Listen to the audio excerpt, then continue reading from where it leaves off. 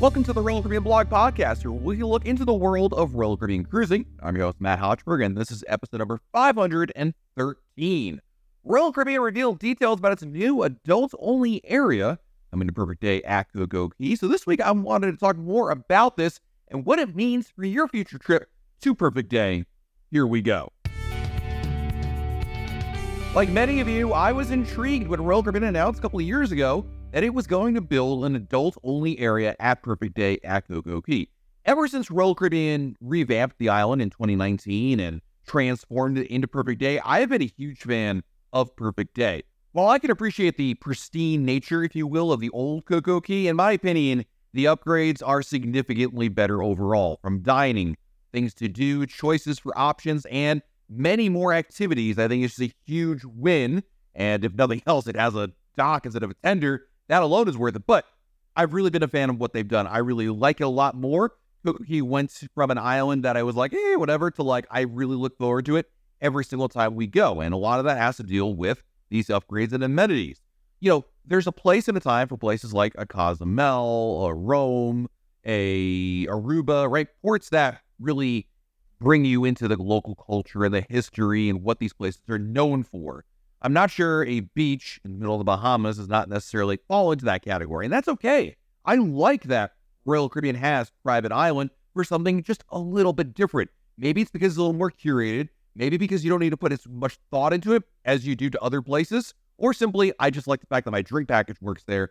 Whatever the case may be, it's really nice going. So when Royal Caribbean announced an adults-only area, like many people, I was intrigued by this. Now, I'll freely admit, I wasn't necessarily part of the crowd that was saying we want an adults-only area, partially because I've got kids who are still pretty young. So even if there was such an area today, we really can't take advantage of at least my kids with us because, of course, we need to be with them. And the new Hideaway beach areas for people that are 18 and above. And we'll talk about more of that in a second. But regardless of that fact, I still think there is a good need for this area. And at the end of the day, I'm also very happy with anything Royal Caribbean does to help expand capacity and spread people out. I've generally found Coco Cay to be very well accommodating in terms of crowds, but it can get very busy. And to that fact, I'm always for more space and things that draw people away from everything else. So it's a win-win really in a lot of cases. But we got a lot of details this past week about Hideaway Beach, what it is, what we can expect, and I think it's really interesting to talk about. There's a couple things that really stand out about this area. First and foremost, Hideaway Beach is a limited capacity area designed to accommodate between 1,500 and 2,000 guests, and it will cost extra to get in there. It's somewhat similar to the Coco Beach Club in the sense that you need to pay in order to get in. At one point, it was seeming like maybe Royal Caribbean was going to go in the direction of it being complimentary with some add-on costs built in there, like cabanas as an example, but clearly, for whatever reason, that didn't materialize. So instead, you've got an admission cost to get in. Again, you have to be 18 years old or older, and you can already start pre-booking for your cruises. The Hideaway Beach Club is going to open at least in January of 2024, right when Icon opens up. I'm not sure if there'll be soft openings or, other ships that'll get in there first, but for the time being, it looks like Icon on the inaugural sailing, which I'll be on, is the first one. Now, I was able to purchase it for $70.99 per adult for the Icon inaugural sailing. I believe since then it's gone up about $10 or so. But I kind of priced it out across a number of different cruises that I have booked, and it's not a scientific thing. It's just how I've looked at it.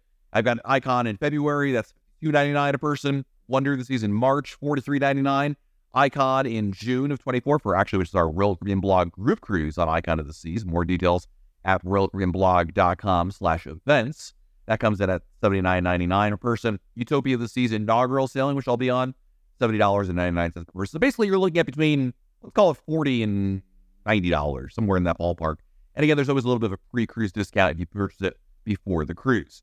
And that's the cost for admission. That gets you in. And once you get in, you have access to, of course, the beach, the infinity pool, the loungers and umbrellas, and there's complimentary food in there. You've got a couple of neat options coming there. Not only is there a pool, which, by the way, I'm a huge fan of the pool. I can appreciate the ocean. I go to the ocean occasionally, but I much prefer the pool. Let's just put it this way. I'm more comfortable there, and it just seems to work out quite well for me.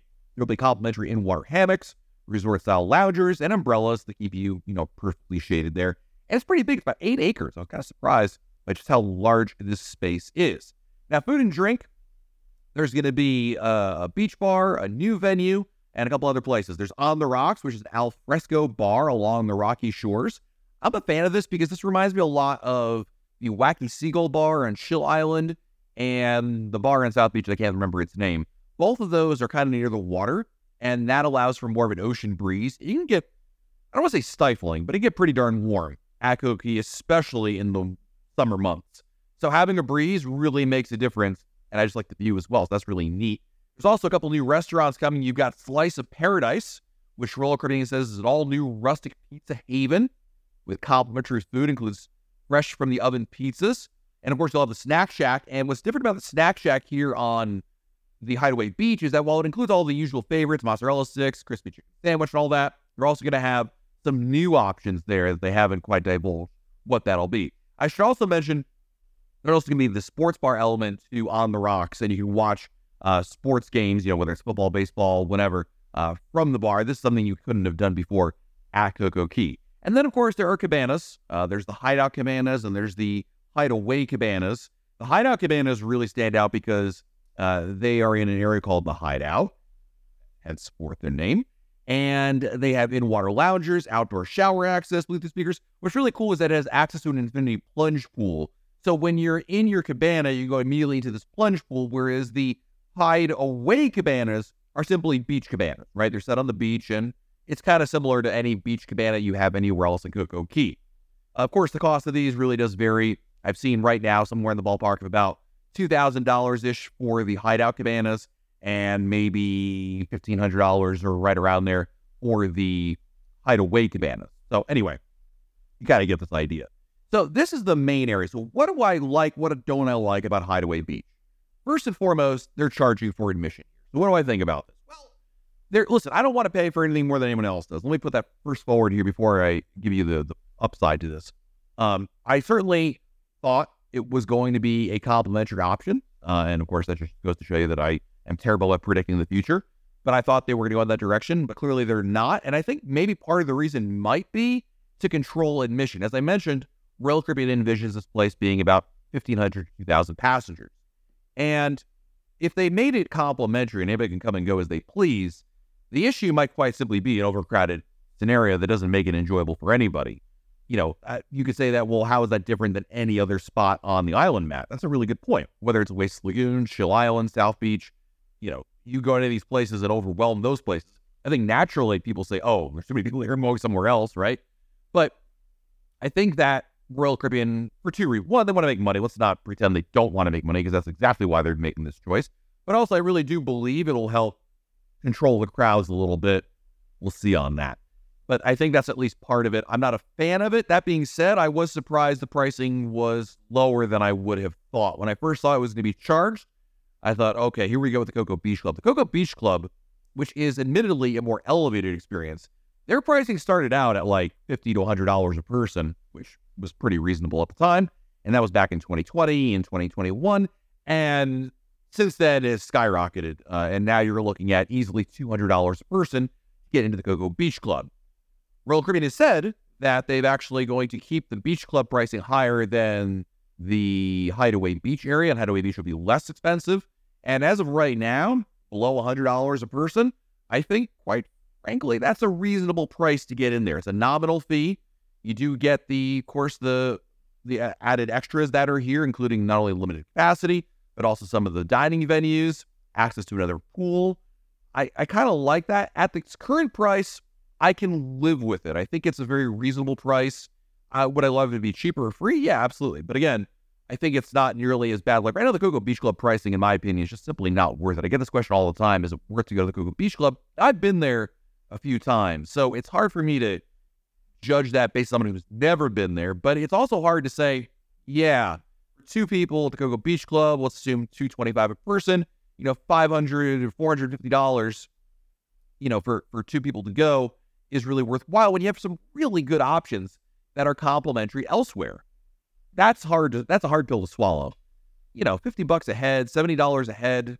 I can swallow that one. That's a little more reasonable, especially for people that really value being away from the families. I have no doubt that Royal Caribbean heard a lot of feedback from people that went along the lines of, I would love for you guys to build an adults-only area. Heck, I would pay you to go to an adults-only area because I don't want to spend my pool day with a bunch of kids, something to that effect. I am sure comments along those lines have been made, whether or not they were serious about the paying for it or not. Sorry, but I really do believe that is definitely in the heart of a lot of people who were really, really wishing for an adults-only area. And Royal Caribbean says, out of guest demand, they built this adults-only area. So, you know, you could take it at them at their word or not, but I really do believe the demand was there. The pricing, I think, serves two purposes. Again, one is to make the money. Let's not pretend that it doesn't. But two, I really do think it also helps control the crowds. My other hope is that Hideaway Beach is going to draw people away primarily from the Oasis Lagoon. I've loved Oasis Lagoon ever since it opened, but Oasis Lagoon has slowly turned into a MTV spring break party crowd, especially if you go there past about noon or so. In the morning, it's not too bad, but then the DJ gets out there and the music starts playing, and by 2 o'clock, heck, even before then, it is just a lot of people in one small area around the swim-up bar, that is. If you're on the other ends of the Oasis Lagoon, you probably won't even notice it, or as much so anyway. It's just not my vibe. Number one, it's loud, and I'm getting old, and that's not my thing, but I like music at the pool. I like music when I'm having a drink. I don't love the club-style music at the pool and this sense of, I feel like I'm in the middle of a spring break party. At one point in my life, that would have been very ideal. I'm not quite there at this point. I've done it a couple times already, and I haven't hated it by any means, so there's definitely photos of me over there, and I've enjoyed my time. But these days, I'm kind of like, okay, I've been there, done that. I don't really need to do it. I would love a different alternative from that. My hope is that Hideaway Beach is going to draw away that crowd. Hideaway Beach is going to have a DJ there. That's also one of the points of contention, or a plus, depending on your perspective, of the new area, that they're going to have a DJ. And Royal Caribbean really points that this is really going to be like a Vegas-style pool party. If you've been to Las Vegas and gone to their pool parties, they are events. They're not just a pool. It is a place to be and seen and to enjoy. Now, the Royal Caribbean did say, there was an interview that came out a couple days after they announced it, that they're still going to keep the DJ, they think, at Oasis Lagoon. First of all, I would love for them to get rid of the DJ at the Oasis Lagoon, but if they're not going to, I just real hope it's a little more tame at Oasis Lagoon. I hope it's a little quieter. I would really love that. And if, in a perfect scenario, I would say, would be for Royal Caribbean to have Oasis Lagoon turn into more of a calming experience. If you ever went to Oasis Lagoon in the first months it was open, when cruising first restarted, I felt, actually, this is back in 2019, not even that, it was far better. I just feel like they upped the DJ game at Oasis Lagoon, and it's just not my style. That being said, by the way, I've heard a lot of comments about the DJ music in general and people not liking that. It's undeniably popular. I don't care what my opinion is. If you go to Oasis Lagoon today, or tomorrow, or next week, or any day, and you go to the Oasis Lagoon, you are going to see a lot of people who are at that pool having a good time. It is a very highly rated experience for Royal Caribbean. So while it may not be my cup of tea, I do realize and recognize that it is indeed a very popular activity for a lot of people. So again, my hope is just that I'm cool with Hideaway Beach doing that because it is an adults-only vibe. Let's keep it a little tamer at Oasis Lagoon. Maybe that's wishful thinking. I don't know. But in terms of the music, this has been really, I think there's been two issues people have pointed out with Hideaway Beach. Two complaints, the two chief ones. One, it costs extra. And two, the DJ. And there are some people that basically are saying, well, I like the adult area. I don't mind paying for it, but I really don't want DJ music. Now, it's hard to know what it'll look like or how it'll actually behave because we're basing this all on press releases and concept art. Who knows? Like I said, it's a couple of acre lot, so it's fairly large. And that means that my hope is that the music will be where the DJ is, kind of like Oasis Lagoon is. But as you move away from it, you won't necessarily hear it. Now, of course, if Royal Caribbean is piping that music all around the area, well, then that doesn't matter at this point.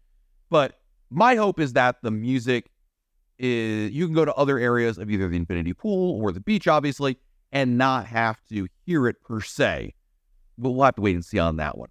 Again, I can see why Royal did the DJ option, because again, Oasis Lagoon is proof of theory right there that it is very popular, and it's arguably one of the busiest places you'll find at Perfect Day, highest concentration of people. So I can see why they went in that direction. Again, it's not my thing. And I would point out for everybody saying, well, why can't they just play a guitarist or, classic rock or something to that effect? Royal Caribbean has tried that. Granted, it's not the exact same thing, but if you ever got to Captain Jack's, which is the bar area when you first walk off the ship, it's in the Arrivals Plaza. It is the large building right in front of you. There's a bar. A lot of people use it as a walkway to get from point A to point B. Anyway, in the afternoon, they have a guitarist that plays classic rock songs, things of that nature. And you know what? No one's ever there. I mean, there are people there, usually people that were already there to begin with. They're like, oh, look, there's music. Or people passing through on their way back to the ship, and maybe they stop in to catch a set or two. But it's not nearly as popular as the DJ music. Now, you can say, well, Matt, one's in the pool, one's at a bar. Which do you think is going to be more popular? That's a fair point. But I just think that, without a doubt, Royal Caribbean is going for that Vegas-style pool party vibe, which is really the thing they're going for. Now, why are they going that direction? I think it's popular. I think it endears them to an audience that they're looking to attract, which, of course, are younger folks. There's nothing wrong. Not to say that they don't have an interest in people that are my age or my parents' age to go on cruising. That's always going to be part of their playbook, but I think they're looking to expand into perhaps the market that Virgin Voyages currently encompasses to some extent. Who knows? It's hard to say. There was an interview. I'm going to read a quote here from one of Royal Caribbean's executives who talked a lot about this. Royal Caribbean Associate Vice President of Private Destination Development, Claudia Diaz-Gonzalez. I've known Claudia for a little while now, and Claudia was chiefly responsible for the development of Perfect Day Coquille. She had her fingers in the mold, if you will, when they were developing that in 2019. So this is not her first foray into Perfect Day. She's really been ingrained in this. And she said, this was an interview for last week, she said, quote, Hideaway Beach will be perfect for couples, friends traveling together, maybe a bachelor or bachelorette party you're helping put together. Think Las Vegas pool party vibes, DJ dancing, the drinks, grab-and-go options, and again, adults only. I mean, I think it's going to be very popular. I think it's going to resonate with a lot of people, and I think it's going to be a home run for the cruise line in the sense that it's going to deliver exactly what they're hoping to do. And that's a bold statement because they haven't really not built yet. But I really think the blueprints here that I'm looking at, the DNA with the rest of the island, it's hard to imagine it not doing well. The questions I have going forward are, what about how far away will you hear the DJ music? Are there areas of Hideaway Beach that could be quiet? Will the cost of Hideaway Beach remain in this, let's call it, $40 to $90 range, which is, in my opinion, reasonable? And will it be a sellout every single time? Will it sell out 80%, 50%? Not at all. We'll have to wait and see how popular it will be with a lot of people. Remember, when you go on a cruise ship, and this is something that, we're here in Royal Caribbean Blog Podcast, right? This is very much a niche audience. We have a lot of people who have cruised a lot. We also have some new cruisers as well. But when you go on an average Royal Caribbean ship, and you can pick any ship in the fleet pretty much, and you go to the top tier party, in which they break down people that are there, about half the ship at least are new cruisers. So there is a big audience for this, and there's a lot of people who are looking for, that place perfect for couples, friends traveling together, maybe a party group, right? I mean, that's going to be, I think, part of the nation. So I think it's going to be a win for them. I'm curious to see how closely the execution matches up to the design. But I purchased my admission, and their granted part of that is out of curiosity from a research standpoint to bring to you all what it's like. And I'll certainly do reporting on that as we go in there. But I think there's a lot of people who may certainly have an issue with them charging for it. But I think a lot of those people also ended up booking admission as well, at least in the temporarily, in the interim, until they make their final decision there. We'll have to wait and see on that. I'm curious what you all think about Hideaway Beach. Let me know in the comments for this episode what you think about that. All right, friends, time to answer your listener emails. This is the part of the episode where I answer the emails you sent me all about Royal Caribbean. You can always email me your questions, matt@royalcaribbeanblog.com, matt@royalcaribbeanblog.com. First email is from Steve. Hi, Matt. Thanks for all the hard work on your podcast, videos, and website. I always enjoy them. Look forward to the content. Also, congrats on making it to Pinnacle. I hope to get there someday. So what is your favorite benefit with becoming Pinnacle? Ooh, thank you, Steve, for the question. Definitely the check-in process. You don't have to, you go in the suite line to check in. That is huge. That can save a lot of time. So That so far is my favorite. The free Wi-Fi is probably a very close second on that one. Next question is from Mark. Thanks for all the great work you and your team do. I took your advice, and YOLO, I booked it. I have a 4-night cruise out of Orlando on Allure of the Seas that I booked some time ago, and just booked the 3-night cruise before it to make it up back-to-back. The price was too low not to book it. My questions are, when I park for the 3-day cruise, they'll charge me for the 3-day cruise. How do I pay for the next 4 days, or do I just pay for the 3-day? It's kind of a weird question. Honestly, they have no idea how long you're there for. You really could pay for the 3 and stay for the 7. You could ask them when you get in there. There's usually somebody at the area, because when you get into Terminal 1 at Port Canaveral, you pay when you enter the terminal, or pay the garage, rather, I should say. And there's usually somebody standing there who's helping people. You could ask them. For the 3-day, I bought an inside cabin. For the 4-day, I have a balcony. Can I bring my luggage on the last day of my first cruise to my cabin on the next cruise, or will I need to drag it along with me between cruises? Question. The answer is neither. What you want to do is, towards the end of cruise number 1, tell your stateroom attendant, hey, I'm changing rooms, staying on board, but I'm changing rooms for the next sailing. Can you help me? I would actually advise you tipping them for the cruise beforehand and then asking this, but that's how you could do it. Lastly, because I booked each cruise at much different times, do I need to go to guest relations on my first cruise to let them know I'm back-to-back? No, they'll have you on the list. You're going to get a letter in your cabin on cruise number 1 with instructions on what to do for cruise number 2. They will let you know where to go at the end of the first cruise, and you'll be escorted off the ship, and then back on board with everybody else doing a back-to-back. Thanks for answering my questions. It's like I'm famous when I hear my email questions on your podcast. You are very welcome, Mark. Thank you for your email. Our next question is from Dave Levin.